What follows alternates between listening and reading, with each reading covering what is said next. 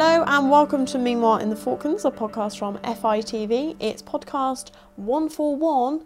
Woo! Yay. I'm joined with Johnny and Oliver. And the podcast, just to let you all know, the listeners, how much of a good start this podcast got off to. Johnny did a sound check and had forgot to even put his microphone on. He was like, why do I sound quite quiet? And he'd left his microphone on the table. Yeah. So I did sound a bit distant, but I'm hopefully sounding a little bit clearer now. So hopefully we're all okay and we've all got our mics on, so this might go quite smoothly, we hope. But it's been a very busy week here in the Falklands because this week has been Farmers' Week. So that's where the Rural Business Association hosts in the town hall all week long a load of talks and smokos and events for all the farmers to attend. So everyone comes into camp for the week, comes in from camp for the week, and just gets a bit of an update about things that are happening in the Falklands. But it's, for all of us, it's our first Farmers' Week. So how have you guys found it? Yeah, really interesting. The talks that I've been to have been definitely well attended and really informative. I think because there was a break from last year because of COVID, so I think there were some digital updates they gave, but it was not really the same as actually getting everyone in one room and being able to talk to everyone. So, and I've met a lot of different and new people because you've seen faces that these people are living out in camp for the majority of the year. So, but yeah, really productive, I think. What about you, Ollie? Yeah, I thought it was great. They had the smoko, the food, also as well, which is good. Mention the food first. Yeah, right. Nice little, but it's nice because, like I say, sometimes when we try and do stories out in camp, you're always on the phone to try and get in contact with someone. Whereas here, everyone's all in the same spot, so you can actually speak to people about what's going on in camp and find a few extra stories and nuggets of information. And just it's a nice opportunity for people to see what's going on in camp life. One thing that we did do was the fire service. So we went up there and they were doing fire training, which was quite interesting. So we had a look at the new portable fire engine, as they call it. So where was that? That was at the airport? The airport, yeah. So basically people come down from camp and they all do training. So if there is a problem with fire gas, they know how to respond properly, which is good. That was kind of an impromptu. You didn't quite realise you were going to the fire training, did you, Ollie? No, it was one of those where I was doing an interview with Troy Bowles, the chief pilot, to talk about the impact of TRIP, which is like to encourage domestic tourism on fire gas. And it's their busiest flights on record. And then when we got there, I was like, okay, this is doing a bit of training. Can we film a bit of this then? And hopefully we're going to do a piece next week about it. But yeah, so we just ended up doing a bit of filming on that. So that was quite cool. So is that because, obviously, I'm guessing when the fire gas does land, because I haven't been on the fire gas yet. Sure. There are a limited amount of people who are on that airstrip. So if there was an issue or a problem to do with fire, the way you got to think of it, so fire gas, when you land, there's 31 airstrips, and it's not like an airport where you've got duty free and all this kind of stuff. No. It's basically, the best way I can describe it is it's basically a little shed, and inside it there's like a portable fire engine that the landowner connects his or her Land Rover or whatever, or car, to it, and then that's basically the fire safety for fire gas. So when fire gas land and fly, that's their only way of safety, really. So they have to be trained once a year to make sure that everything's all good. But unfortunately, there's been no issues so far, but you still need to be trained on how to do it, how to use it effectively. as in everyone who flies has to be trained? No, all the landowners, all the Okay. people that have the land strips. On Right. Yeah, it's people that will be going out to meet the planes. So every time a fire gas plane lands, there's always someone there to meet the plane because they're sat there watching, and when they take off as well, they have to sit and wait for it to take off just in case there is something. I see. So That's yeah. good. Interesting. But soon, I'm sure you'll experience fire gas soon. Yeah. Which should be good. But yeah, it's a very essential service because it doesn't just do passengers; it transports mail, freight, and different kind of Fright. It's going to bring a fright to you all. Yep. Yeah, but it's a very essential service, and it's And great. even with the election coming up as well, I've seen things in the past from past years where fire gas is so important for people getting the ballots over for counting. So it's an essential part of actually the democratic process of the Falklands. And obviously with the election coming up later this year, it's November time the election's going to be, so that'll be, I think, really interesting to do. Definitely. I mean, none of us have been here for an election. Even Hannah, she hasn't seen an election. So. Yeah. That'd be great. Yeah, Make me up as we go along. Yeah, that'd be great. But yeah, other news this week, very exciting news, I think, is the Falklands Maritime Heritage Trust have said that they're going to organise and fund a new expedition to find Ernest Shackleton's lost ship. So for all those who, well, if you don't know anything about Ernest Shackleton, he went and obviously explored the Antarctic, and his ship the Endurance got stuck in the Weddell Sea in 1915, and it was sort of adrift in the sea ice for about 10 months before the pressure of it just crushed the ship and it sank. And then when all of his men, they all survived this, One of like the this most shipwreck. amazing survival stories, isn't it? Yeah. So All then time. they made their escape on foot and with lifeboats, and that's why it's sort of so heroic. The exact position of the ship is known because it was all recorded at the time, but because of the thick sea ice, it's so difficult to get to. So I think there was an expedition in 2019 that went to try and find his ship, and they had to call off the mission because they couldn't get to it because of the sea ice. So hopefully it's going to launch in 2022, start of the year, and hopefully they actually manage to find the ship. And Should be good. some similar people are involved to that original ship finding mission, isn't it? But they've just changed a few different things. And Yeah, so I think Menson Bound was one of the people on the expedition in 2019. He's from the Falklands originally, and he'll be on this expedition again. So hopefully they'll sort of be able to take what they learnt from the last mission and actually achieve it this time, which I think will be super exciting. yeah, because I saw that they've just updated a bit of the technology Yeah. and equipment that they're going to be using. So hopefully Yeah, that new might tech, and it's not going to damage the ships or anything because it's sort of all protected areas, and hopefully they'll recover things like the diary of the ship. I wonder what they'll find. But I remember speaking to Menson actually.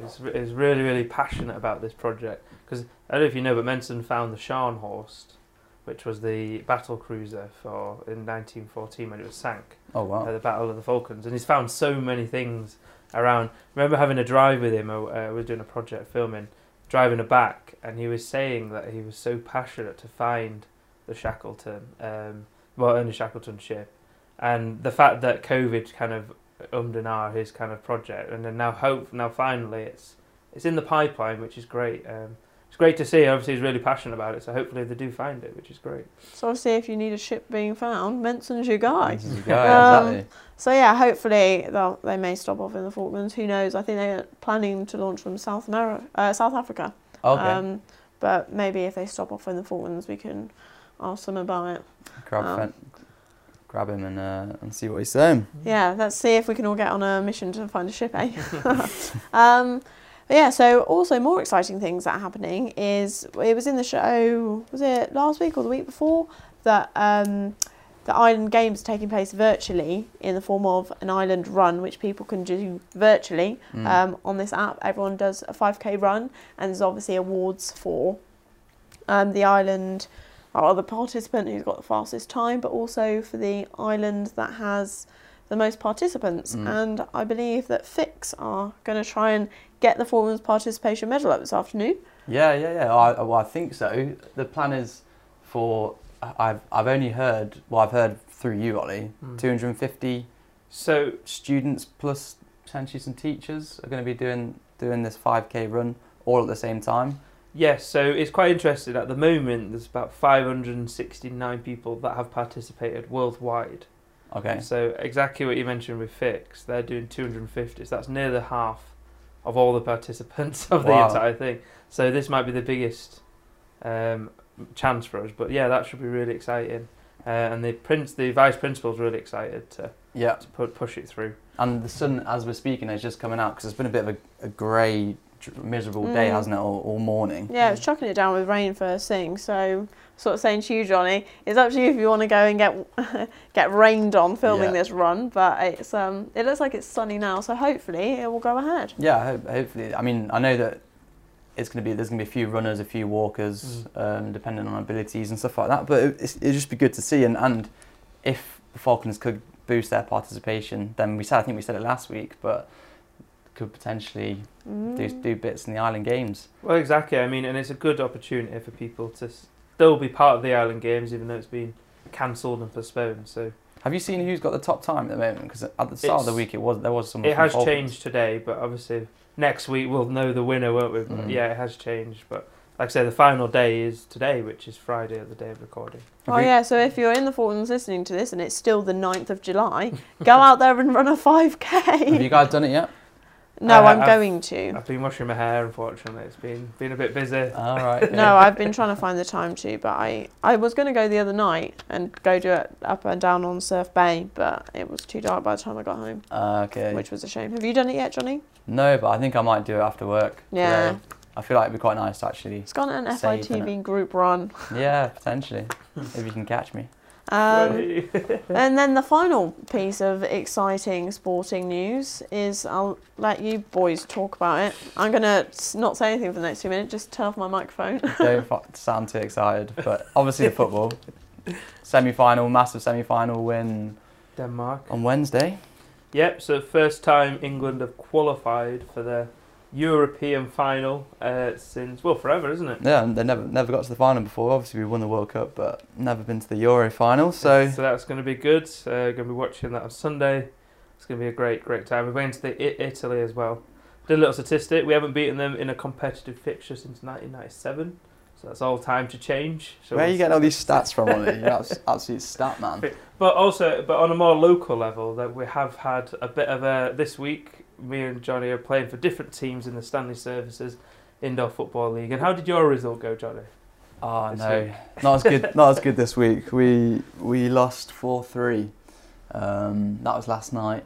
4-3. We didn't play well, if I'm honest. We were carried by our amazing captain who scored all 3 of our goals. But apart from that, it was a little bit dodgy. I think half the team was still slightly recovering from the England win the night before. Too much apple juice. So it was a little bit rusty at the start, but it's one of them. You play a lot of games, don't you, in this league? So you can't be expected to win them all. But I did take a bit of a tumble as well, so my arm is a little bit sore today because that flooring is absolutely solid. But you got tackled by the taekwondo instructor, so anyone to get tackled by. Yeah, Big Brian. He's a bit of a beast, and he tackled me to the floor. I got the foul, and then there was no mercy. I think a minute later I was getting shoved around by him again.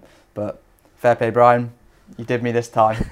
Next time. But on another note as well is you're also favourite, aren't you? For a No. Apparently, so I hear. No, but you've been starting another league, haven't you? For the first. Well, yeah, so the squash league. So I play a bit of squash in the Ledge Centre as well.